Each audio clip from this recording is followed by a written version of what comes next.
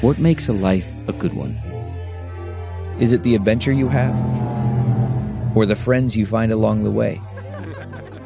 Maybe it's pursuing your passion while striving to protect, defend, and save what you believe in every single day. So what makes a life a good one? In the Coast Guard, we think it's all of the above and more. But you'll have to find out for yourself. Visit gocoastguard.com to learn more.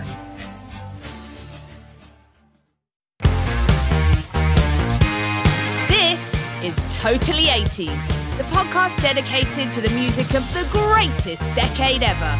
So, turn up your Walkman, loosen that scrunchie, and get ready to talk 80s with your host, Lindsay Parker. Hi, I'm Lindsay Parker from Yahoo Entertainment and Sirius XM Volume, and welcome to another episode of Totally 80s. Since we're all at home, why not take a second to follow us at Totally 80s on Facebook and Instagram, or email us your comments and show ideas at podcast@totally80s.com.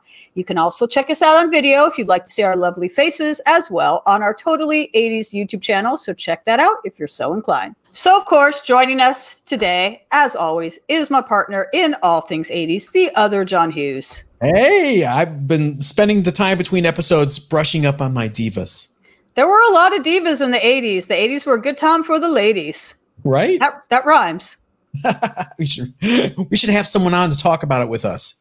You think? I know just the person. Today, returning, because we talked about divas so much last time that we ran out of time, is our special guest coming back for part 2, a celebrating musician, DJ, and humanitarian whose new album, Fun City, hit number 1 on the UK dance chart, along with number 3 on the UK independent album chart.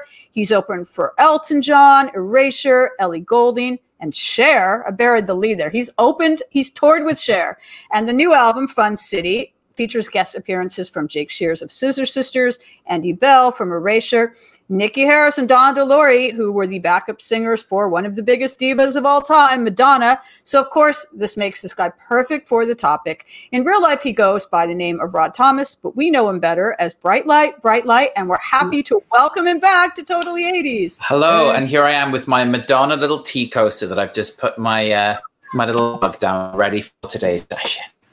Awesome. But we should really talk about Janet, because her influence, that you see it today. You see it in Beyonce, you see it in Rihanna, you see it in pretty much every female pop or R&B artist today. So let's talk about her transition, because she started off obviously she was Michael Jackson's little sister, and she was on Good Times and Fame. And when Dream Street came out, I wasn't like, here's an icon for the ages. No, Dream Street is not a star album.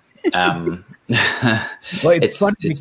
Jimmy Jam and Jerry Lewis got the template started with Janet on, of all things, that Human League album Crashed. That was a dry run for Control, and I know that's a wild statement to say.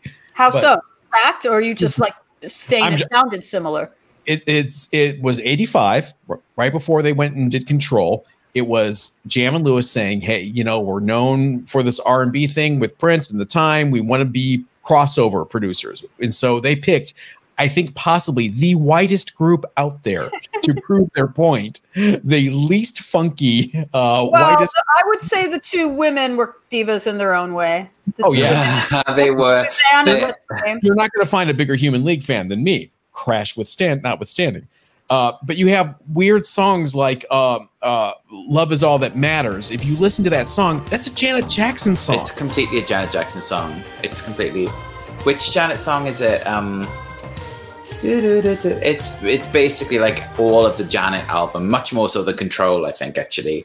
Yeah, and you hear it and you're like, you hear it in retrospect and you're like, oh, this is where it actually kind of started. It's a wild statement, but I'm putting it out there. Mm-hmm. When I think about her evolution, because when she first came out with Control and then Rhythm Nation after that, since we're focusing on her 80s output, Michael Jackson was still like the biggest star on the planet. The fact that she got to be as big a star as, literally for a while, as big a star as he was, is like an against all odds kind of thing. I think her career is like absolutely astounding. the artistry with Control is just wild to me. Like, the first time that I listened to it start to finish, which admittedly wasn't that long ago, it was maybe like 15 years ago, 12 years ago, something like that, I couldn't really cope with how unskippable it is. It's such a strong record. The songwriting is so strong. The production is just like divine.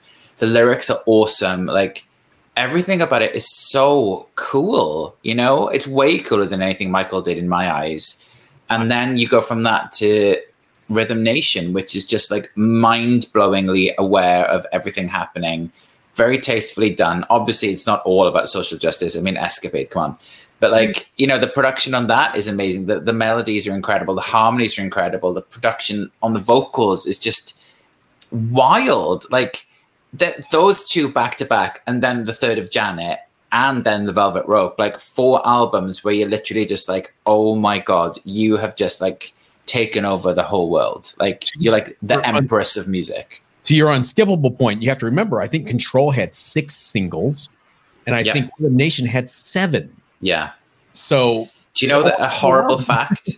Nothing on Rhythm Nation was a top 10 single in the UK. What? Most of the songs weren't even top 20. Crazy. The biggest single was Black Cat, which got to number 15, which is absolutely like shocking to me. Like, I don't understand what happened with that album campaign, but they effed it up in the UK. It was a mess. Poor Janet. Yeah, poor Janet is right. I'm sorry. Totally. When that's the least of her worries. When that whole Super Bowl thing happened, I could get very angry if I talk about it, but it was such bullshit. Because Justin Timberlake, and I'm a fan of Justin Timberlake, I don't have a problem with Justin Timberlake, but he walked away from that quote unquote scandal unscathed. Yeah. He won a Grammy 2 days later while Janet was disinvited to the Grammys. And he never, I mean, actually, I do have a problem with Justin Timberlake because he never stood up for her. He never actually just came out and said, like, hey, like, we were both involved in this. I don't, and there's still a lot of speculation to this day as to whether that was planned. I believe it was planned, or whether it was really a wardrobe malfunction. Yeah. I believe what probably happened was they wanted to do a racy thing where they ripped the thing off her chest and maybe more of it came off than was supposed to, or, whatever. And then people reacted as they did. But the fact that he was not penalized for that anyway, his career went from strength to strength afterwards, while her career really got derailed. It's been great to see her sort of coming up again as an artist and selling out the Hollywood Bowl and stuff. But when Justin played his incredibly boring Super Bowl performance 2 years ago, he should have brought her back. Yes, he should have. I'm going to just say that everybody that allowed that to happen to Janet Jackson and derail her career should go to jail.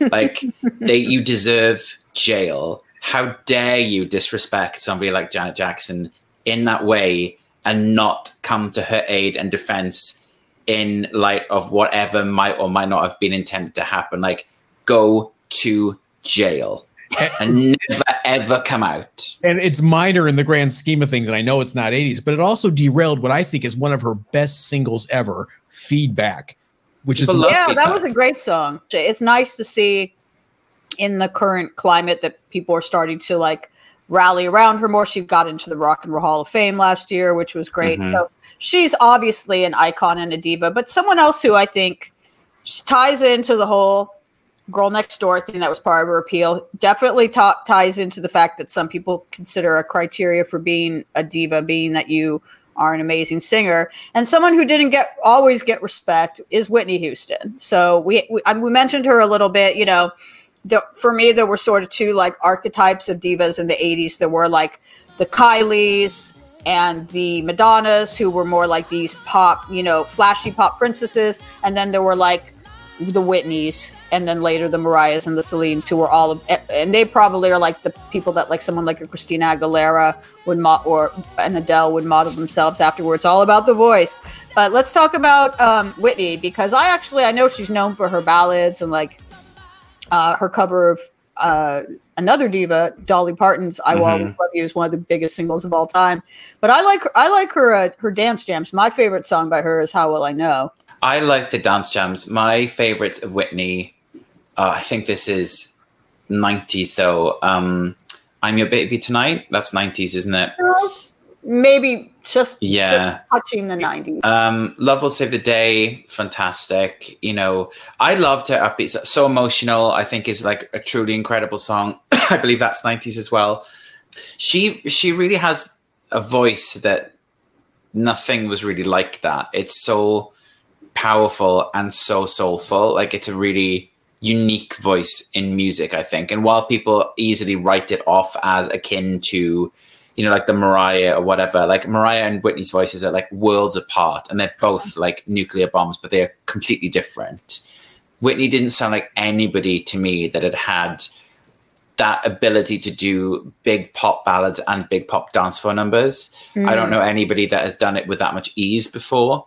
And, you know, it was really hard not to love her and just like look at her and just see like the joy from her face in like the 80s. You know, there was definitely a lot of cocaine on the album cover photos, but like she's such an icon. She's like one of the icons. And anytime people don't know her catalog, I'm truly shocked by that, because all of the songs were hits, really. Even like, you know, $1 Million Bill, which is in that ill-fated, really sad last album, but that's an amazing performance. Even with all the gravel on her voice and like all the damage that she'd done, it's still an incredible performance from like really one of the best artists that the world, I think, has ever seen. There was an interview years ago, like in the early 90s, in The Advocate with Courtney Love. And one quote that stays with me that I love is that she's like, "Why aren't I a gay icon? I got a drug problem. I'm tragic. What's going on?"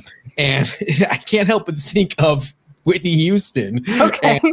Because for all the things that we think of when we think of a diva, Liza, you know, all these people, Judy, these people that have tragic backgrounds, that's what kind of like ties into, I know it's weird to say, it ties into the whole definition of the thing. And I think it overshadows a lot of Whitney's artistry and a lot of what she did, sadly, because you know, you can say what you want about the first really Clive Davis heavy album with all the ballads and everything, but as she went along and she started asserting herself, the music got funkier. I mean, funky and Whitney are two words that really don't go when you watch the videos, but if you listen to them, no, they do. Actually, that was what I was about to ask was, so obviously, sadly, she died, and as you mentioned, Rod, her voice was getting the gravel in it. She had lost a lot of that iconic, you know, American Idol prototype power to it. But I'm curious where you guys think her career would have been if she had lived. Like, you know, maybe she couldn't sing the way she did, but I feel like she would have. I feel she had it in her to do like a kind of like Billie Holiday style, like heartbreaking like album where, you know, like a Marianne Faithfull thing where she's got this like raspier voice that's not, you know, the big power voice it used to be. But I felt the voice she had towards the end of her life could have lent itself to some pretty like poignant work. Yeah, it could have been amazing to hear her on some like smokier tracks where she like relaxed into some of the music she listened to growing up, perhaps. Like maybe not so much like the gospel church songs, but like the gospel influenced soul and R&B that like was really popular in like late 70s and early 80s. She could have done a super cool like a France Jolie record, which was like funky, but would have been throwback then at the time and very much like on the up. She could have done something awesome like that. And like the tone that she did acquire, even though she lost a lot of the signature tone, there was something, you know, very striking about it because it told a story and it really told everything that she'd been through. And so there's definitely like a different reality where that redemption arc came and she got to do something with that. It's very sad that she didn't, and that it was such an unceremonious end to a very majestic diva. That's one of the saddest things in the music industry to me. Like her demise is really a failure of the music industry, and all those people should be in jail too. Yeah, not to go into too much of a downer thing, but I will just put it out there. The fact that they had the Grammy party that night, the Clive Davis party that night, they didn't cancel it. I know. When she was still upstairs. Her body was still upstairs. They still went on with the party is bullshit. But it's interesting as we were talking about sort of how Janet Jackson had this, it's like a behind the music episode. Janet Jackson had this fall from grace, but then, you know, her career took, you know, an upswing in terms of respect. Whitney Houston probably would have had that if she'd been able to continue on. But like, we're talking about that girl next door thing. And do you think when it comes to people like Whitney, like Paula, even for a degree, because Paula Abdul like went through her period where we found out that she'd had, you know, issues with addiction or mental health issues, whatever, like people like Whitney and Paula and Janet, who start off as this kind of like wholesome image, that when they start to show cracks in that and show human failings, like the public and the music industry, it's not super forgiving to them. No, the entertainment industry has an awful lot to answer for how it handles people's mental health struggles, addiction struggles, which are largely imposed by the industry themselves. It's really shocking the way that they just let people disappear into the abyss. I think like figures like that, you know, had such a rough ride. And the minute that they, like Mariah Carey as well, the minute she had mental health issues or any kind of depression, they become a laughing stock. And it's really disgusting, like how disgusting it is that people thought it was okay to ridicule these poor women who have been worked every hour of every day and told that by men that they had to do things that they weren't interested in, had their ideas rejected by men that they weren't in, that they, you know, that were amazing. Paula Abdul had already proved that she could choreograph like the shit out of anything. You could give her a pencil and she'd make it dance. And then she had to listen to these like basic people tell her that she still wasn't good enough. Like that would drive you to your grave. And unfortunately, it did drive Whitney to her grave. You know, there was nobody looking out for her and nobody came to her aid. Yeah. And it's really awful. It's really, really awful. She and Paula were both different types of girl next door, I think. Paula, they had the sweet look and they had the homely appeal and the family appeal. And then Paula had that, like, the choreography, like, absolute, like, needlepoint precision. Whitney had the vocal needlepoint precision. Whitney couldn't dance. Paula couldn't sing in the way that Whitney could. So they both had... They weren't, like, triple threats in the way that people are scared of. So there was, like, a little humanization of them, which made them, I think, a bit more, like, palatable to people who are very affronted by, like, complete powerhouse performers, you know, like, which is kind of Madonna's strength. It's like her voice isn't initially like a superstar's voice, but when you think of how she uses it, that's what a superstar voice is. Yeah. A lot of these people kind of tricked people with like that false sense of like, oh, I'm just like you, but I'm really not, you know. Well, let's talk, taking it sort of back to the basicness, though, keeping on the backlash that can happen. But like the fact that you were talking about, like, basic bros tend to go for these girl next door types and, you know, hetero bros. And we're going to talk about a lot of women now, because there's still so many more to cover, that definitely were threatening and not basic. And probably their main audience was not hetero men, at least. It was women like myself, or was the LGBTQ plus audience. But like, we haven't even talked about Annie Lennox yet. I was just hoping you were going to say Annie Lennox. Yes. I was either going to be Annie, or I was hoping it was going to be Susie, but we can get to Susie. We can get to Susie. We'll just keep going. But Annie Lennox is such a big one for me. It's interesting to me that I spent the 80s, like, I basically spent the 80s lusting after boys who look like girls and worshiping women who had a lot of, I guess, what you could call masculine energy. Like when I first saw her in the suit, in the Sweet Dreams video, and the butched up hair, but the beautiful made up face. And then I saw her like wearing all the different wigs in the Love is a Stranger video and dressing up like Elvis at the Grand. I mean, I was entranced. And then talk about a voice. I mean, she actually has an album called Diva. So like we should have probably started talking about her sooner. But I would love to get your thoughts, both of your guys' thoughts on the importance of Annie Lennox, both with the Eurythmics and even though it's a little more into the 90s, her solo stuff.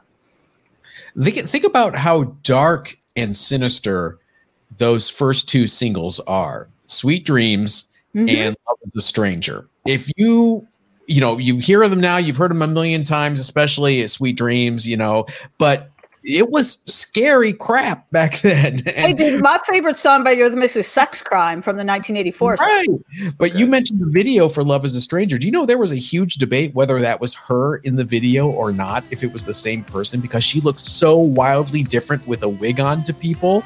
Interesting. Like, no, I didn't. Yeah. Are they a trio? What's going on? So, I do remember people being like, oh, now she's pretty. Oh, now she's hot because her hair is long. And I'm like, okay. Like, song like Love is a Stranger. That was their second single, right?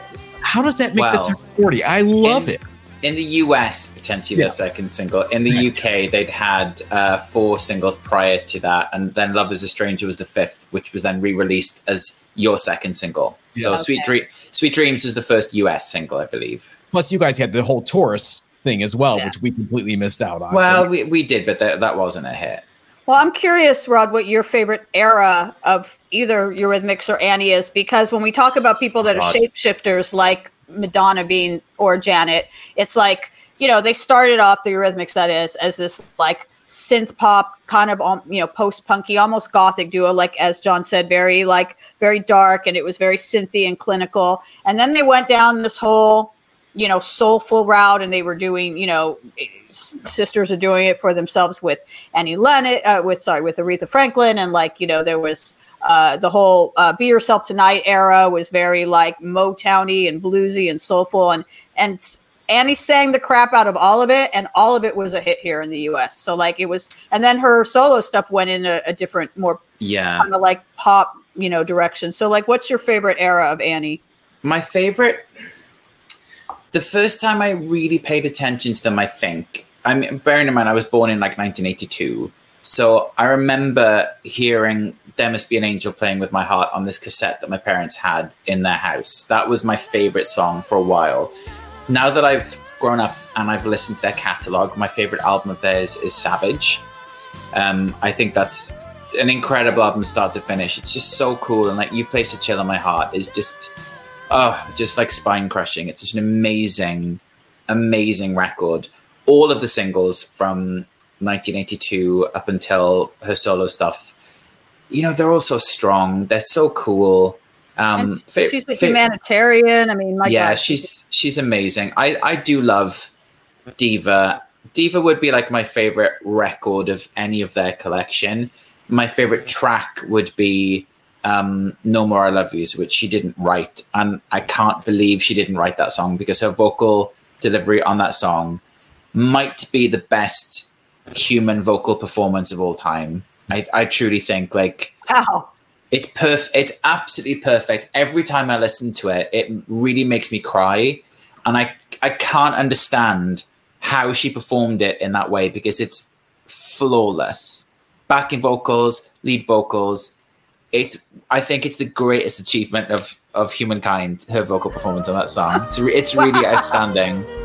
Wow. But that's 90s. So yeah. Good. If it's the greatest achievement vocally of all time, I feel we need to mention it. So it's fine. We'll cut you some slack. It's just so good. And, you know, it's her. And she was being really weird at that time. Like, she did these absolutely wild videos for that album. Do you remember? Like, where she was with all these, like, men in ballet costumes, and she had Mickey Mouse hat on in for, like, the Waiting in Vain song, which I loved as well. And just refusing to do another album of originals, just wild for your second album. Like, no, I can't be bothered. I'm just going to reinvent all of these other songs. Like, and a bizarre choice, you know, a scraping the bottom of the chart hit for a one-hit wonder called "The Lover Speaks." You know, really? No More I Love You was a song by a band called The Lover Speaks. Not a hit at all. Number 58 or so here, and to pluck that out of obscurity and give those guys a paycheck. I mean, what a wild, wonderful choice. And it's so cool you mentioned Savage, because I love the cold, detached, clinical Eurythmics of the first album. And Savage was, despite You Have Placed a Chill on My Heart, kind of a return to that with I love to listen to Beethoven. Oh my God, that song is crazy. That was the first single off that. That was the lead single. And it's completely bonkers. And the video where she's like the weird housewife, shut-in housewife or something, it's like completely bonkers. And I love that song, that album, I think, because it's just all the wigography. Like, she just goes it's like somebody's been like, Annie, you have like $1 million. What do you want to buy? And she's like, wigs. And then there's just like the fashions and the wigs and the interiors. It's like she's brought all of my favorite 80s and late 70s Italian horror movies to life. You know, where it's all it is a woman in a wig, in fashions, in a gorgeous interior, no plot, no structure, no timeline. It's just like, go for it. And then she's like, Beethoven. And you have Beethoven as the first single, which, you know, who thought that was going to be a hit here? I don't know what they were thinking. Was it a hit here? It was not, right? Yeah, I didn't think it was. But I Want a Man was actually the second single. That's the one song people... No, Shame was the second single. In the UK. US, it was I Need a Man. As I said, it's I Need a Man. And it flopped. But going forward, it's a song people know from them. Oh, I know it. Yeah, it's been used and people forget it. It's kind of like I Melt With You. You know, it peaked at number 7. Yeah. I do want to point out that I earlier said when we were laying down the template, the framework for what a diva is, and I said it should be someone who has at least one song that could be iconically lip synced by drag queens. I feel wigs. They have to have some wigography, as you say. Yes. Like some wigography has to be. Cher's, you know, Cher, Madonna, Cyndi Lauper, Whitney, I suppose, you know, had like different hairstyles. Janet has definitely used a wig or two. You know, then in the 90s, it would be something like Toni Braxton, which my friend Dell from Scissor Sisters said that's how he learned about weaves, was the Unbreak My Heart video. And yeah, Annie Lennox is like the queen of wigs. 100%. Before we move on to the many other divas we have to talk, I do want to point out that the Eurythmics did lose the Best New Artist Grammy in '84. They lost it to Culture Club.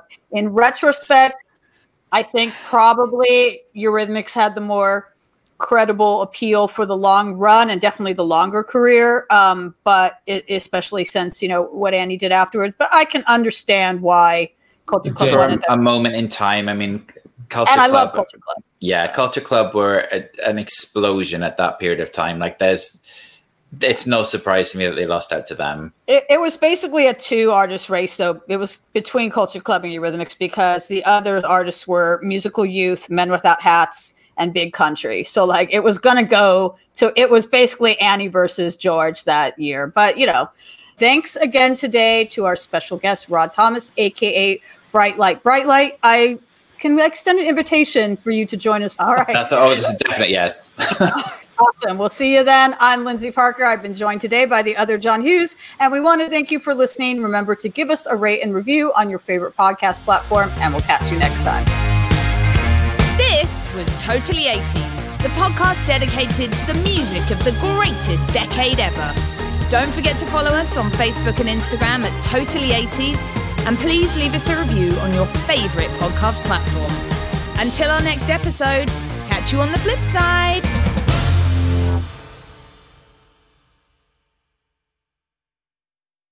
Look around. You can find cars like these on AutoTrader. New cars, used cars, electric cars, maybe even flying cars. Okay, no flying cars, but as soon as they get invented, they'll be on AutoTrader. Just you wait.